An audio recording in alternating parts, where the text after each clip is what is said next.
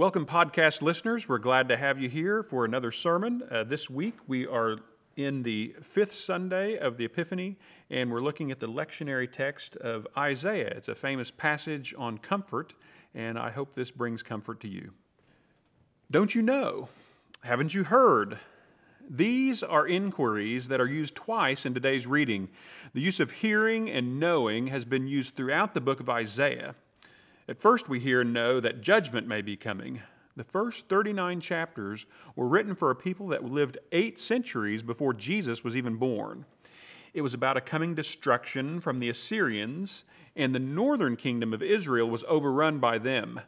We fast forward in chapter 40, today's reading, as we move beyond the Assyrian Empire, who were replaced by the Babylonians.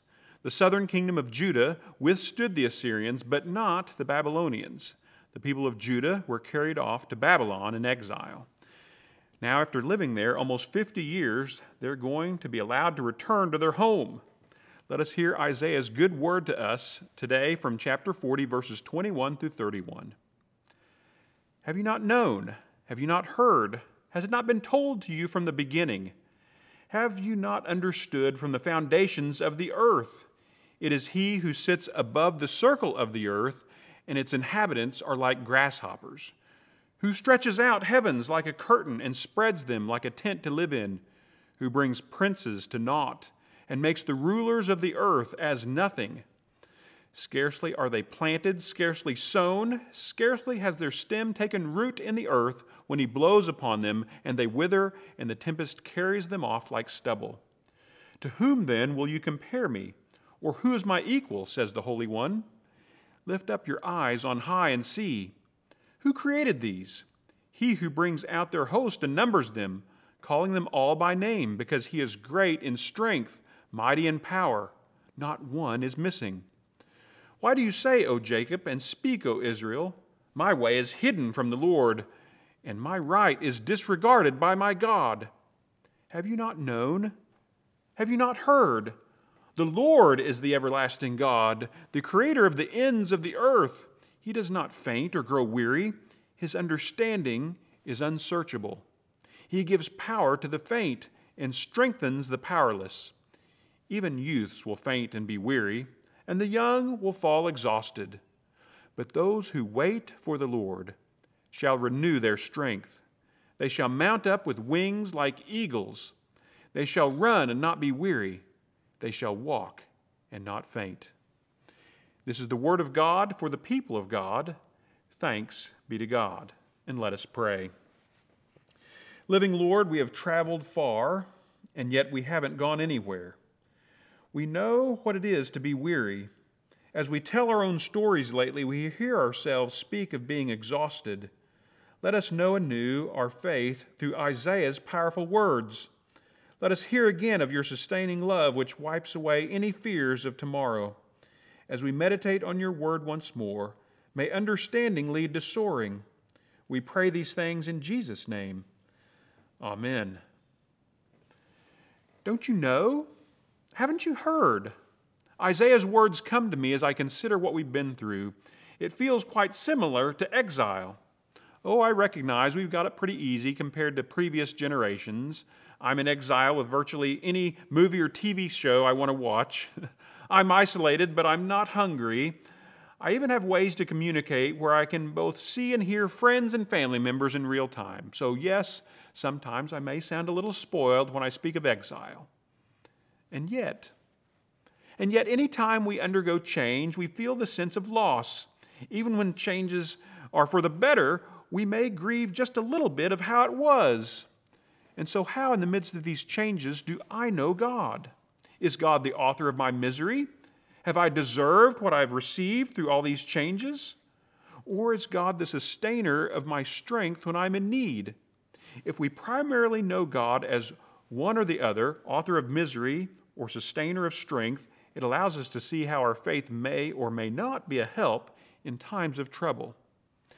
As I continue in Peter Steinke's book, Uproar, he speaks about how we know things. Science tells us that the right and left hemispheres of our brains have different functions. The right lobe is the place for receiving that which is novel, strange, and unfamiliar. The left lobe is about routine, the storage of known facts and experiences. So as we learn, it begins in the right lobe. As we're faced with new experiences, right lobe. As we deal with change in our lives, right lobe. Now here's an interesting fact. Steinke says the right hemisphere is the location of the negative emotions of fear, disgust, and anger. When dealing with the new and unknown, it is easier to be apprehensive, distraught, or frustrated about it. If you don't believe this, just read some of Tim's fan mail when he asks us to sing a new hymn that we don't know. Well, that may explain our anxiety of late, because it's all been different. God is the sustainer of life, the author not of our misery, but of our salvation. Isaiah describes God as sitting above us and seeing us like grasshoppers. We may not be as significant as we like to think, but then Isaiah tells us that the princes and rulers of the earth are not that big a deal either. Compared to God, they are very temporary. So during this pandemic, I have to ask myself, have I given too much power to the rulers of this earth? Now, I don't mean that we should ignore laws and rules of the land, but rather, have I attached too much significance to what is going on in Washington, D.C.? Have I attached too much significance to what is going on in Oklahoma City at the Capitol? Now, I realize that how leaders respond to crises, that does make a difference. But what I'm asking is, have I made them too significant in my life compared to God's place in my life? Do I see them in their proper place in relation to God? Presidents, governors, congressmen, and women come and go. Policies come and go. But what is eternal? How do I know God? Really know God? I like how Perkins Theology School professor Charles Aaron says, within these verses, the prophet paints a picture of a creative, strong, above-the-fray deity. God is transcendent and other enough that people seem like insects. The heavens form God's tent, suggesting that God acted creatively and feels at home in the creation. The creation is God's abode. In other words, this is God's house. We know God is a creative, sustaining God who is the author of life. Don't you know? Haven't you heard? How do we hear God? Are you more likely to hear words of judgment from God or words of grace calling you to new life? If we hear words of judgment, we really believe that we deserve the exile we find ourselves in. In fact, we are probably never going back to Jerusalem, even though we have the freedom to do so. Some Jews likely said, "No, I'm not going home. It's not really my home. I was born in Babylon. This is what I know. I'll just stay here." And we say, "How can you not go back?" We might ask ourselves the same question when the time comes to return to church. This is because the people of God were not necessarily moving back home. And what I mean is that most of them had been born in this foreign land. Babylon wasn't so foreign to them. In fact, as odd as it sounds, the foreign land for them would be Jerusalem. So as we think about getting back to church, we must also realize that things are not going to be exactly the same. When we reopen, we'll have to adjust to the new and different. It is not moving back, but moving forward. And that's a universal truth. We're always moving forward. That's not a bad thing, because we hear God's footsteps. God is right beside us. It's going to be okay. We'll know joy again, but we'll be more likely to find it if we hear God's words of grace rather than God's words of judgment. What's keeping you from being happy? If your answer to that question is some external event or person, you may need to reevaluate happiness, because there will always be an event or a person. Today, one of the changes we see in society is that we are trying to see diversity as a good thing. Some of us, I realize, find this more difficult. The older you are, the more difficult it is, simply because of how you absorb the norm of how things are in society. But in our hearts, we know that God loves everyone. In our hearts, we know that all people are created equal. Spencer Perkins, who is white, stopped at a McDonald's in Florida, and he got a Happy Meal for his 5-year-old daughter. They got a white Barbie, which she already had, so they exchanged it for a black one. The black girl taking their order seemed delighted that they wanted a black doll. He asked her how many kids requested black Barbies. She lowered her voice almost to a whisper. "No white kids ever ask for the black Barbie," she said, with her lower lip quivering. "In fact, I've seen several kids cry if a black doll ends up in their meal." It was obvious that this subtle rejection hurt her, but she cleared her throat, forced a smile, and politely asked the next person in line, "May I take your order, please?" What does it mean to go home? And what does home look like in God's kingdom? What would it be like for these exiles to go back? Most had never been to Jerusalem before, and so Fuller Seminary professor Christopher B. Hayes points out that this beloved message of comfort in Isaiah about even the young people growing weary and fainting may have been directed not at the middle-aged or the young, but at the senior citizens among them. These older adults would have been the only ones to have ever been to Judah before. They were the keepers of the stories of God, and this trip would not have been easy on them. So Isaiah is reminding them that even young people get tired. And who is it that will go with us? Who will comfort us and allow us to run and not be weary, to walk and not faint? It is God Almighty who is and who was and who always will be. The book of Ezra records the restoration of the temple and talks about those older people who got to see it rebuilt after 50 years. Chapter 3, verse 12 says, "But many of the priests and Levites and heads of families, old people who had seen the first house on its foundations, wept with a loud voice when they saw this house, though many shouted aloud for joy." Don't you know? Haven't you heard? If I do know, and if I have heard, how do I follow God during times of great change? Do I do so with trust or with anxiety?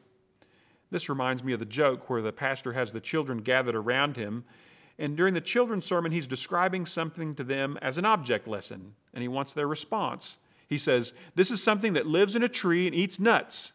No hands went up. "It is gray and has a bushy tail." Still no hands. "It chatters at you and sometimes drops acorns down at you." Finally, one child tentatively raises his hand, and the relieved pastor calls on him. He says, "I know the answer is Jesus, but it sure sounds like a squirrel."